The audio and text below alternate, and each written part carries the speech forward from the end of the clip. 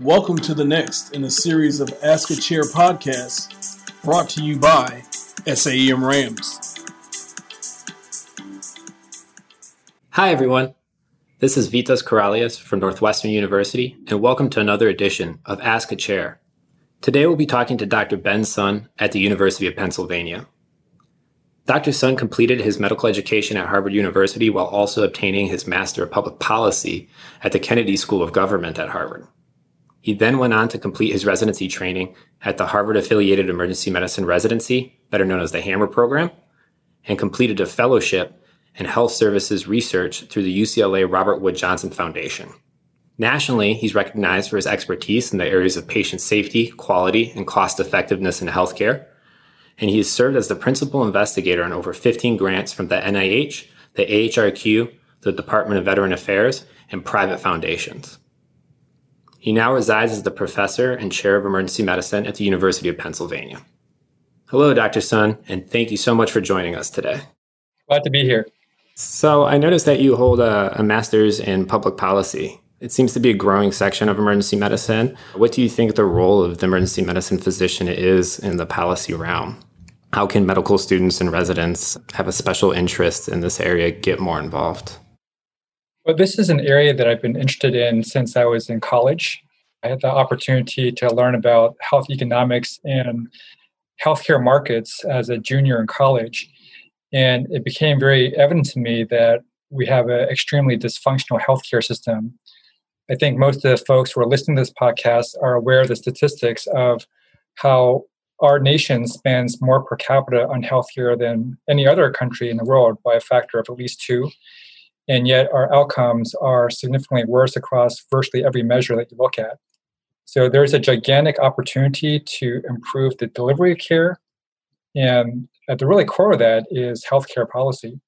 I had the opportunity to pursue a master's in public policy that was combined with my medical degree. And that was a great experience because I had the opportunity to not only learn about the theory behind healthcare policy, but also to be engaged in research in that area. I think as emergency physicians, we have really a frontline view of the impact of healthcare delivery and healthcare policy. So prior to the Affordable Care Act, we were really on the front lines of providing safety net care to indigent populations. Whenever there is a downturn in the economy and when people lose health insurance, we see that very directly in patients who otherwise can't access healthcare in other settings. And there's a rich tradition of emergency physicians being involved in healthcare. We currently have at least 2 emergency physicians in Congress, including one of my classmates from medical school, Raul Ruiz, who represents the Palm Desert District, who I believe is on his 3rd or 4th term in Congress. The governor, one of the former governors of the state of Oregon, John Kitzhaber, who is the governor for 4 terms, is an emergency physician and really pioneered some of the very innovative healthcare experiments in Oregon that have become a model for how healthcare could be improved on and delivered for the rest of the country. So I think this is an area that merges very well with emergency medicine. Certainly, coming from a public health background, one of my favorite things about emergency medicine was that you kind of feel that economic, political, and that social context of the neighborhood that you're practicing in on a day-to-day basis, depending on what's walking in through that door. And so certainly seems like emergency medicine physicians kind of have a good pulse on that. So during COVID, I recently got involved in a project focusing on patient satisfaction during this COVID era. And I recognize your name as a frequent contributor to the literature in both patient safety and quality. How did you kind of stumble into this? That's a great question. And this occurred completely by accident. When I was a second-year medical student, knowing that I wanted to learn more about health services research, I basically cold emailed 5 or 6 of the top healthcare policy researchers in the Boston area. And I basically said, look, I'm a medical student. I'm eager. I will provide free labor. And is there anywhere that I can help with whatever research that you're working on? Somewhat miraculously, every single person who I contacted responded to me. And there were some very, very interesting projects that I had the opportunity to be involved in, primarily having to do with managed care. I think most of the projects had something to do with managed care. But there was one project that was specifically focused on patient satisfaction in the emergency department. That was Troy Brennan and Helen Burston's group. They were the founders of the Quality Research Division at the Brigham and Women's Hospital. And I just lucked out. It turned out that Helen Burston had collected a vast amount of data on the quality and experience of emergency department visits. This was something that was sponsored by the Harvard University self-insurance program as a way to identify ways to improve patient experience and safety. There have been many papers that have been published out of that data set, but the primary question, that is, what are the factors that drive patient satisfaction in the ED, had not actually been answered. And so I was basically tasked to answer that question. So that was a fantastic opportunity. That's wild. So essentially, your whole research niche kind of took off from cold calling. Do you have any other advice for medical students, residents, or even junior faculty who are looking to build a research career, other than not being afraid to put your name out there and ask around to see if anybody's willing to have some help? So as a medical student, I am going to posit that any medical student is going to be able to find some kind of opportunity in their local environment, whether it be a faculty member within the School of Medicine or faculty members who are at affiliated schools, for example, a school of policy, government, or public health. And that is a very low risk way of being involved in exploring this interest, because really besides your time and effort, you really have nothing to lose. And it should be a win-win situation because you're offering your energy and your time for free, presumably, to have the opportunity to work with somebody who's an expert in this area. I think in residency, because of the amount of time and energy that's required to become a good doctor, the opportunities to explore this interest become a little bit more limited. Now, if you're in a 4-year program, you will have some elective time to further pursue this. And I had the opportunity, being in a 4-year residency program, to further pursue my interests in health services research and healthcare policy. And the way that I explored that was to continue my work with the Brigham Quality Group with Helen Burston and Troy Brennan, as well as to work with one of the faculty at the Mass General Hospital, Carlos Camargo, who is a leader in our field for health services research. I think for junior faculty, for folks who are really serious about making this a part of their professional identity, I do think that an intermediate stop is necessary in the form of a fellowship program. The program that I personally went to, what used to be the Robert Wood Johnson Clinical Scholars Program, which has now been rebranded as the National Clinical Scholars Program, is one excellent example of how one can pursue further training in this area. Awesome. Thanks so much. I noticed that you were a professor with tenure at a different institution prior to taking the role of chair at the University of Pennsylvania. As trainees, so far in our careers, we've had these well-defined career transitions. We go from undergraduate to maybe something intermediately, but then med school, and then from med school to residency, and then residency to your first job. How did you know when it was time to kind of initiate these transitions as an attending physician who also has obligations to family and your career? What goes into knowing when to make those decisions, and what kind of advice do you have for that?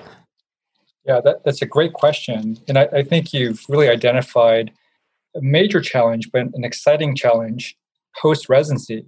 Because as you said, your entire life from kindergarten up into the day that you graduate from residency, there's a very prescribed pathway.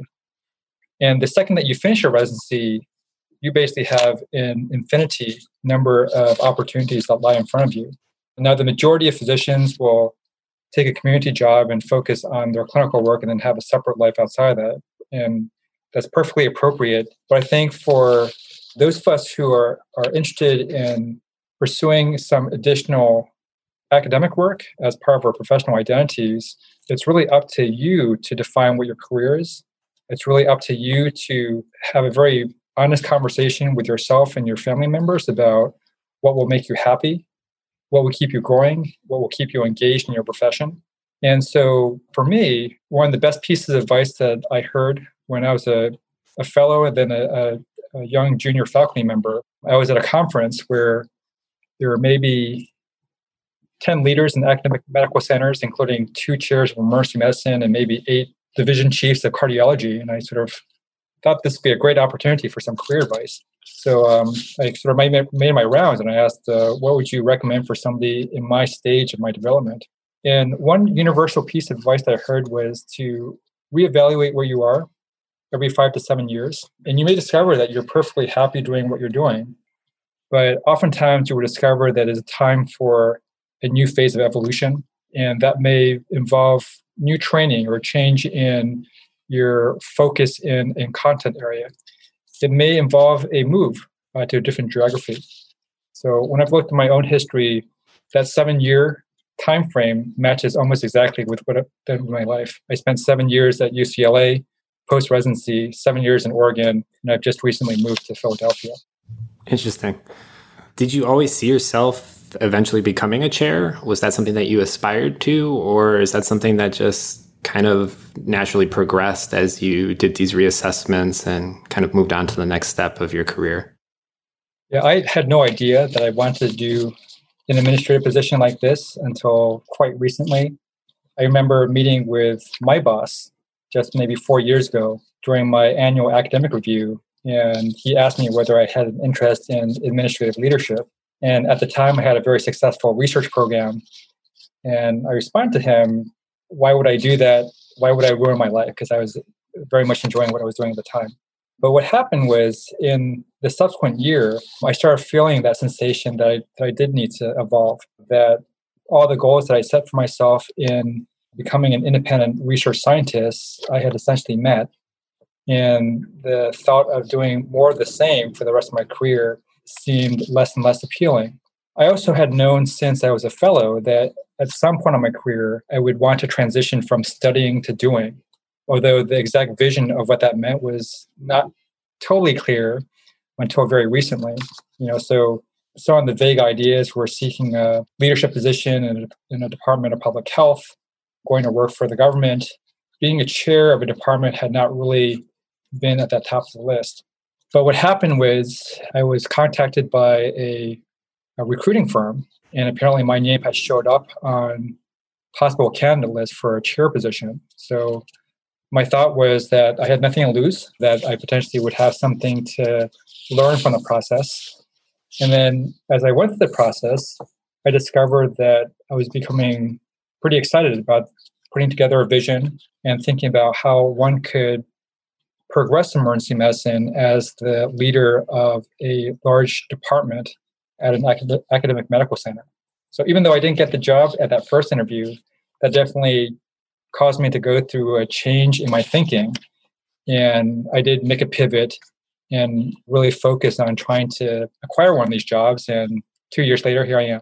That's wild. That's the second time that you've mentioned kind of putting yourself out there with nothing to lose. I mean, when you call people for any research project, and now when you got flagged for possibly being the chair of a department, it seems like a common theme that there needs to be a little bit of this attitude that you have nothing to lose, and that you really do have to put yourself out there and be brave, if you will, to try and garner these opportunities. Is that right? I think it's really important to be open-minded. And, my personal experience is that life-changing opportunities will come in very unexpected places. And so you just have to keep your eyes open. You have to be willing to take some risks. And then you have to be very honest with yourself about whether a position is a good fit or not. I've had some other very interesting opportunities come my way. For example, being offered to lead a large research foundation. And when I looked very carefully at some of these other opportunities, for whatever reason, it just didn't feel like a good match. So I think in addition to keeping one's mind open, being willing to take some risk, but really being honest with yourself about what is important to you and whether there is a good fit between who you are and whatever position is being dangled in front of you. I think that all those things are really important. Very cool. Any other last advice or wisdom for our learners?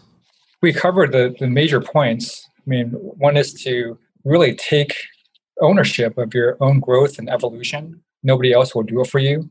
I do think that it is incredibly rewarding to change, to learn. I think it is the most powerful protection against burnout. We did talk about the importance of reevaluating where you are every 5 to 7 years. being open to new opportunities. And then probably most important is being true to yourself, really knowing what is important to you, what your value system is, what you're trying to accomplish through your professional life, and making sure that whatever opportunity you decide to pursue is also consistent with what's important in your family life. That's fantastic. Thank you for taking so much time to chat with us today and allow our listeners to learn from kind of your experiences. It's certainly been motivating to me to remind myself that I have to be willing to put myself out there and feel like there's nothing to lose at times also. So thank you so much. It's been great fun.